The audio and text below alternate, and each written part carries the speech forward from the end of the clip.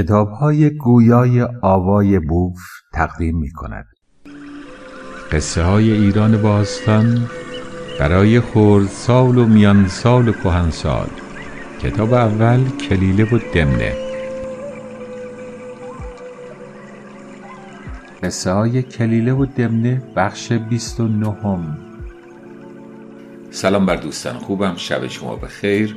قصه کلیله ما به اونجا رسید که جهانگرد مهمون زرگر بود و زرگر وقتی که جواهراتی رو در همراه زرگر بود دید، شناخت و فهمید که این مال دختر پادشاهه و چون در شهر پخش شده بود که کسی دختر پادشاه رو کشته و هر کس حالا اگر این خبر رو میبرد که قاتل رو پیدا کرده و جواهرات دزدیده شده رو پیدا کرده احتمالاً جایزه میگیره، زرگر طمع کرد و رفت مهمون خودش رو لو داد. لو دادن یعنی این که بری و بگی که اینجاست یا رازی رو که به شما سپرده به دیگری بگید، این رو میگن لو دادن. لو داد و اومدند، پادشاه دستور داد برید بگیرید این قاتل رو. گرفتند و دور شهر گردوندنش که مردم بیاید ببینید کسی رو که قاتل دزده و دختر پادشاه ما رو کشته. اینکه دور شهر کسی رو بگردونن قدیما رسم بوده. در حالا روستاها و در شهرها بعضی وقتا مجازات های مردم عمومی بود، یعنی همه باید میدیدن یه نفر داره مجازات میشه.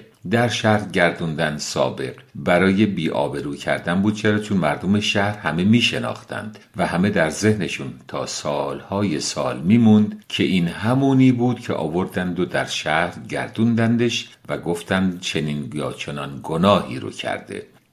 مجازات ها وقتی که شهرهای بزرگ به وجود اومد و جامعه متمدن شد، شهرنشین شد، مدرن شد، مجازات ها کم کم رفت در حالا داخل زندانها، در داخل جاهایی که سازمانهای دولتیه و دیگه بیرون این کار رو نمی کردن.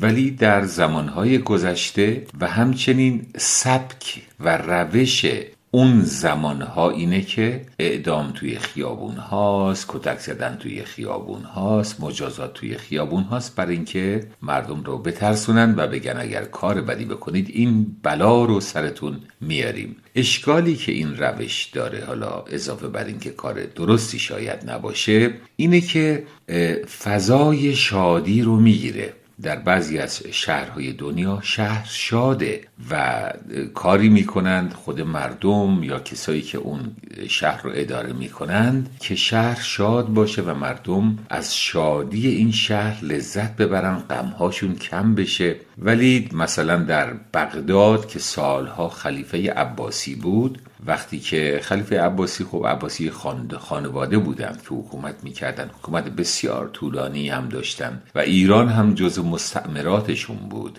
تا سال فکر میکنم 650 هجری، یعنی چیزی حدود بعد از حمله عرب نزدیک 640 سال یا 630 سال اینها بر ما حکومت کردن. با اینکه بغداد شهر بزرگی بود در زمان عباسی‌ها، ولی همین که می آوردن آدمایی رو که خلیفه میخواست تنبیه کنه به دروازه شهر یا بالای رودخونه دجله آویزون میکردن یه جسد رو، این خود به خود شادی رو از شهر میگرفت و یه حالت غمی به شهر میداد و لذت بردنهای کسانی که این کارا رو میکردند تا خوب بتونن خودشون زندگی کنند، لذت اونها هم لذت درستابی نبود. حالا بگذاریم، من از این بحثا بیام به کنار. زمانی اگه تاریخ رو براتون گفتم این چیزها رو هم خواهم گفت. به هر حال زرگر رو گردوندن، جهانگرد رو گردوندن در شهر. مار از لونه خودش بیرون اومده بود، جهانگرد رو دید، شناخت. در یه جایی که حالت خلوت باشه و کسی زیاد دور و برش نباشه بهش نزدیک شد و گفت ای برادر این چه وضعیتیه، چه شده؟ قصه رو برش گفت آره پلنگ رفت و این جواهرات رو بر من آورد و من قبول کردم این هدیه رو و نمیدونستم که دختر پادشاه رو کشته. اومدم مهمون این آقا شدم، آقای زرگر منو لو داد و حالا من پادشاه میخواد منو مجازات کنه برای آدم کشی. مار ناراحت شد، گفت ما بهت گفتیم ای دوست عزیز که به این آدمیزاد چرا میگن؟ زاد از زاده شدن، زاییدن، یعنی کسی که از نسل آدم، حضرت آدم زاده شده. گفت به آدمیزاد گفته بودیم تو اعتماد نکن، ما حیوانات اخلاقمون بهتر از این آدم هاست. زرگر شروع کرد ببخشید باز دارم اشتباه میکنم، جهانگر شروع کرد به معذرت خواهی از مار که مار ببخشید من اشتباه کردم. گفت جای بخشش نیست، من نمیخوام تو رو اصلا سرزنش کنم بگم کار بدی کردی، اتفاقی افتاده و پیش اومده. حالا چاره چیه؟ چاره اینه که من پسر پادشاه رو نیش زدم و اون توی بستر بیماری و داره میمیره، گیاهی هست بگیرین گیاه رو، این گیاه داروی اون زهره و تو برو بگو من میتونم این بیمار رو خوب کنم، وقتی که خوب کنی شاید پادشاه تو رو ببخشه. همین اتفاق هم افتاد. بعد از این که گردوندنش در شهر رو آوردن جلو قصر پادشاه، فریاد زد که هر داروی تمام مارگزیده ها نزد من است. بعد دارو یعنی دوا، چیزی که علاج میکنه. پادشاه این رو شنید و گفت که اتفاقا پسر من هم در خطر مرگ دخترمو که از دست دارم پسرم هم از دست میدم، بیارید ببینم این واقعا راست میگی، همچین کاری میتونه بکنه. آقای جهانگرد رو بردند و اون گیاهی رو که مار بهش داده بود توی آب ریخت و جوشوندن و دادن، پسر پادشاه خورد و بلافاصله خوب شد، شاه خوشحال شد. پادشاه گفت این جوونو پیش من بیارید. جهانگرد رو بردن پیش پادشاه گفت تو که همچین توانی داری که یک بیماری رو به این سادگی خوب کنی و اومدی و پسر منو نجات دادی، به من بگو چطور تونستی دختر من رو بکشی؟ گفت پادشاه ها شما دقت کردید که دختر شما چطور به قتل رسیده؟ به قتل رسیده یعنی کشته شده. آیا کار یک انسان بوده یا کار یک حیوان؟ پادشاه کم فکر کرد، گفت راست میگی، حالت دریده شدن گلوی دختر من حالتی نبود که و جای پنجه های حیوان روی بدنش بود. گفت قربان من این جواهرات رو از کسی نگفت کی هدیه گرفتم، من نمیدونستم مال دختر شماست و اصلا خبر نداشتم که این اتفاق برای دختر شما افتاده و خیلی هم متاسفم که این حادثه بد برای شما پیش اومده. به هر حال پادشاه بخشیدش و فهمید که بیگناهه و اون وقت زرگر رو گفت اعدام کنید. بجای حالا اون رسم اون شهر این بوده که اگر کسی به کسی تهمتی میزد تا باعث بشه که اون مجازات بشه و میفهمیدن که این تهمت دروغه و این بی خود میخواسته این فرد رو به کشتن بده، مجازاتی رو که قرار بوده برای کسی که تهمت بهش زده شده بکنن میآوردن انجام میدادن روی اون کسی که تهمت زده. یعنی اگر کسی به کسی تهمت میزد و اون بعد 1 سال زندون میرفت، میفهمیدن دروغه کسی رو که تهمت زده بوده. تهمت یعنی کسی کاری رو نکرده باشه ولی یکی بیاد بگه که این کارو کرده.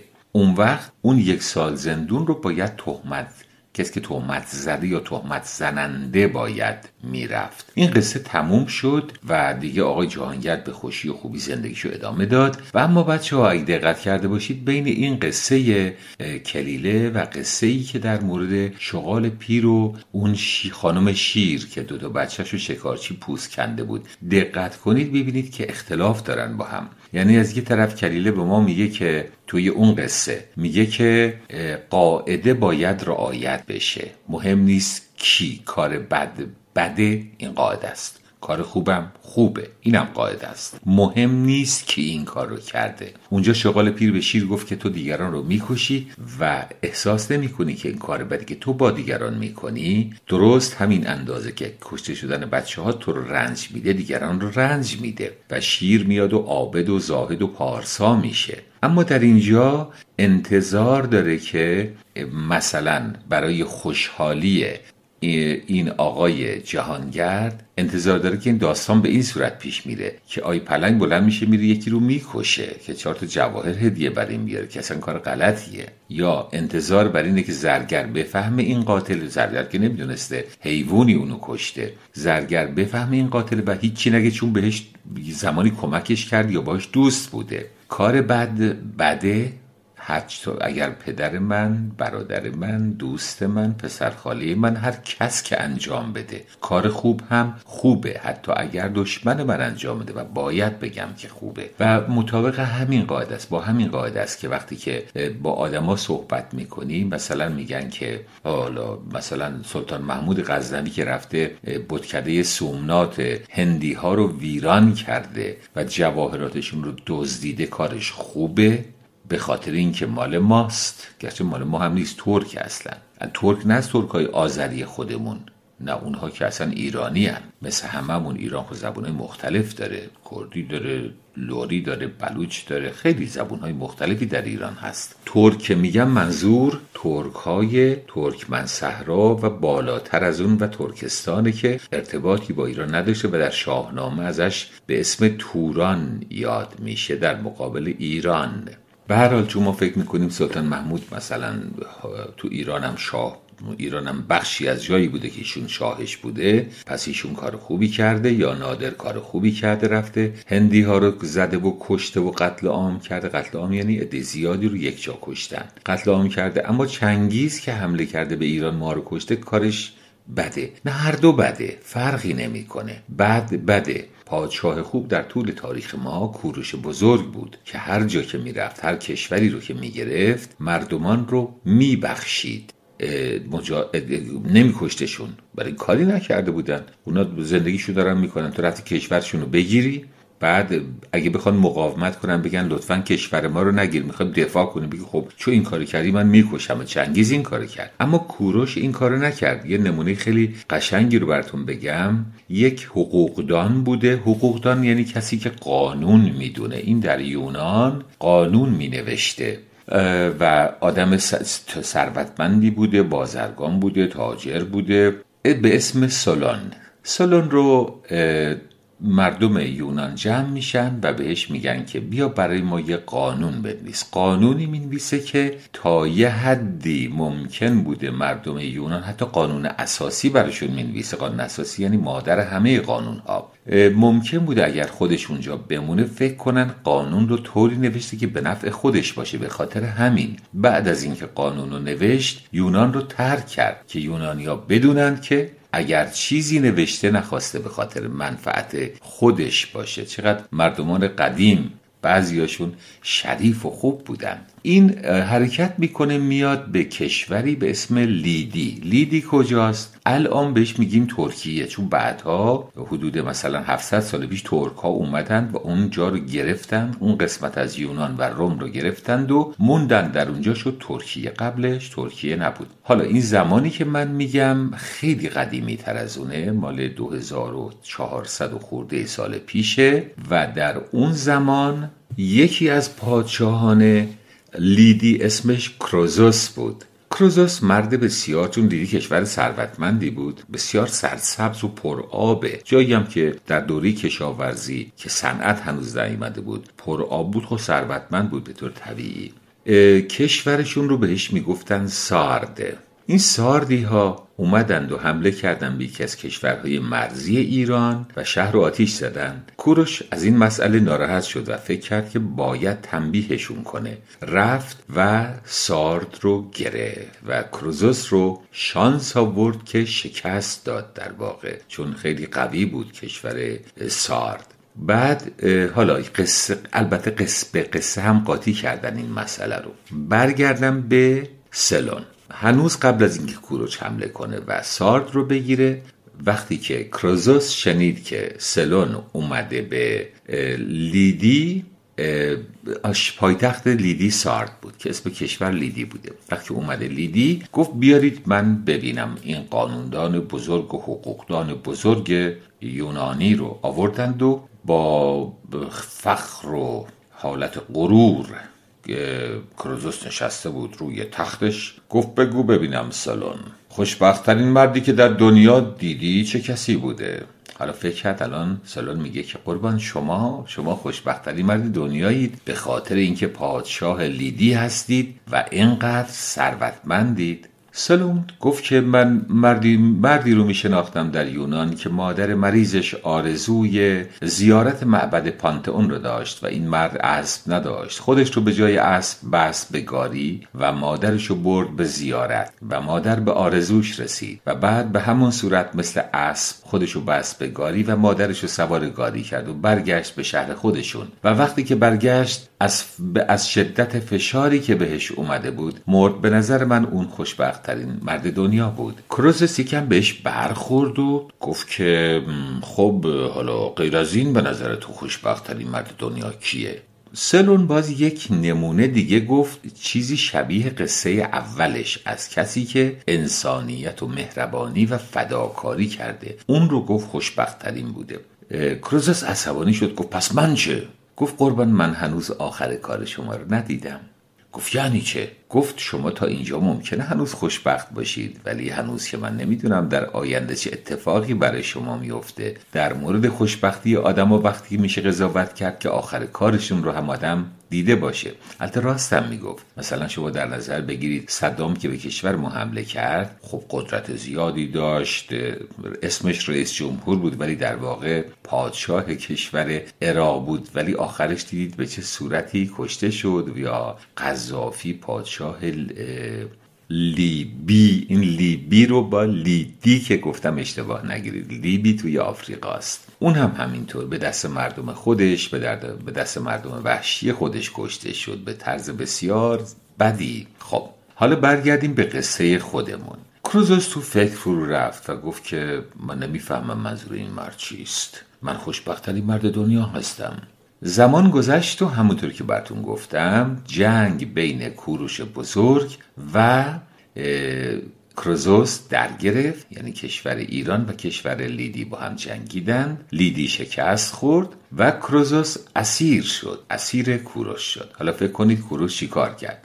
وقتی که کسی اسیر مثلا مغول‌ها میشد همون درجا میکشتنش یا تحقیرش میکردن. تحقیر یعنی این که کارهای مثلا که در شأن پادشاه نیست بگن انجام بده. شاه اسماعیل خودمون، یکی از شاهان صفوی، وقتی که یکی از دشمنای خودش یعنی پادشاه دشمن رو گرفت، داد پوستش رو کندن، بهش عسل مالیدن که مورچه ها بیان این رو ذره ذره بخورن، زجر رو کشه به هر حال. ولی کوروش بزرگ کروزس رو آورد به ایران و یه قصر براش ساخت. گفت تو پادشاهی و مثل یک پادشاه باید زندگی کنی. اگر زمانی من مشاور خواستم کسی مشورتی بهم بده، مخصوصا در مورد لیدی و یونان، تو هستی و به من مشورت میدی. و کروزس تا آخر عمرش حتی بعد از کوروش در دربار ایران مثل یک شاه زندگی میکرد. حالا این بود که براتون گفتم رفتار شاهان اکثرا زشت بوده ولی رفتار کوروش بزرگ خیلی متفاوت بوده، خیلی زیبا بوده. من براتون احتمالاً اگر قصه هامون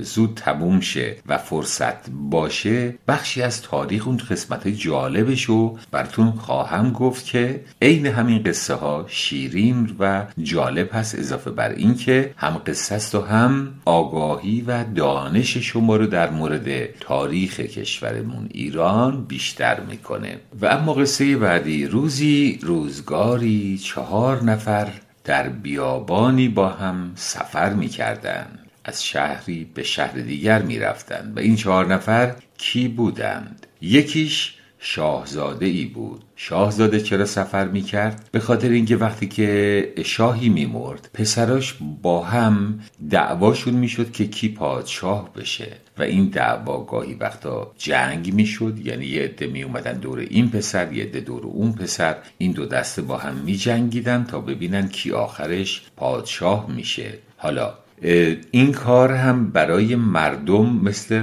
قماربازی کردن بود، یعنی یه عده می اومدن دور این فکر میکردن این پیروز میشه و وقتی پیروز بشه اینا از اطرافیان پادشاه هستن و وضعیت زندگیشون خیلی عالی میشه. یه عده می رفتن کنار اون یکی. حالا قطعا یعنی حتما یکی از اینا آخرش میباخت. هر دو با هم که پادشاه نمیشدند، یکی میباخت و اونی که میباخت تمام کسانی که رفته بودن روی اون مثلا قماربازی روی اون شرط بندی کرده بودند و در کنار اون بودند و میخواستن اون رو کمک کنند، به دست برادر دیگر که پیروز شده بود کشته میشدن. این اتفاق توی تاریخ خیلی زیاد افتاده. مثلا سلطان محمودی که همین الان براتون اشاره کردم، سلطان محمود ترک، یعنی همون کسی که قدر فردوسی بزرگ، شاعر بزرگ کشورمون رو ندونست و اذیتش کرد و ناراحتش کرد، وقتی که مرد 2 پسر داشت، ابراهیم و مسعود، و اینها هر کدوم فکر میکردن باید جانشین پدرشون بشن. با هم جنگیدند. گروهی از مردم دور ابراهیم رو گرفته بودند و از ابراهیم حمایت میکردند، گروهی هم دور مسعود رو گرفته بودند. آخرش مسعود پیروز شد و دوروبریای ابراهیم اغلب کشته شدند و یکی از اونهایی که کشته شد حسنک وزیر بود که این قصه حسنک وزیر رو هم شاید بعدها براتون گفتم که تفلک رو به دار کشیدن. قبلا اگر خاطرتون باشه گفتم که پسرای امیر مبارزالدین، یکی از بازماندگان مغول‌ها در ایران که در زمان حافظ حاکم و پادشاه یک قسمت از ایران بود، مرد بسیار بدی بود. یعنی واقعا آدم بسیار بیرحم و بسیار، یعنی تمام بدیها در این آدم جمع بود. انقدر بد بود که آخرش پسراش تصمیم گرفتند که پدر رو بگیرند و زندونی کنند. زندونیش کردند، خواست فرار کنه، کورش کردند، بعد کشتندش و خودشون اون قسمت هایی رو که پدر گرفته بود تقسیم کردن. یکیشون شد حاکم یا پادشاه مثلا قسمت شیراز، یکی اصفهان و یکی کرمان.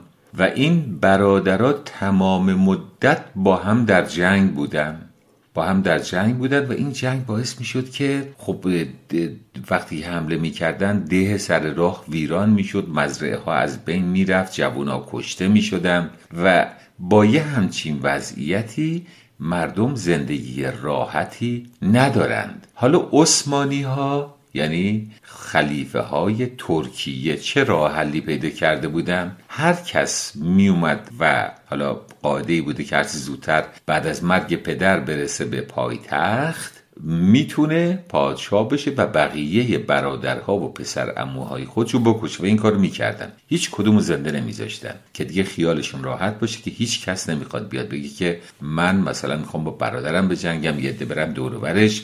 این از نظر انسانی کار قشنگی نیست، کسی برادراشو بکشه، کسی پسر عموهاشو بکشه، ولی از نظر کشورشون خوب بوده براشون که باعث نمیشد مثل پسرای امیر مبارزالدین مثلا 17 بار در یه مدت کوتاهی با هم بجنگن، هر 2-3 سال یه بار بجنگند و هی خراب کنند و بکشند. از اون بهتر آرامش بوده در کشورشون.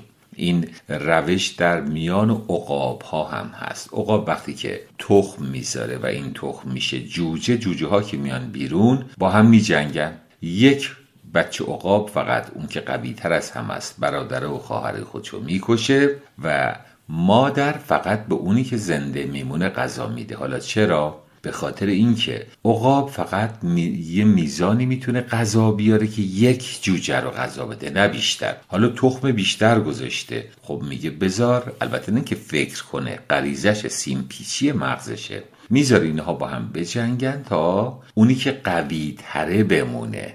در طبیعت همیشه قوی میمونه. حالا در دنیای انسانی فرق میکنه. قوی بودن شکل‌های مختلف داره، مغز قوی، فکر قوی، استعداد موسیقی، استعداد مثلا شعر گفتن، خود این از استعدادهاییه که خوبه. من خیلی گذشتم از 20 دقیقه، تموم میکنم این رو. در قسمت بعدی بقیه قصه رو براتون میگم. شب خوش.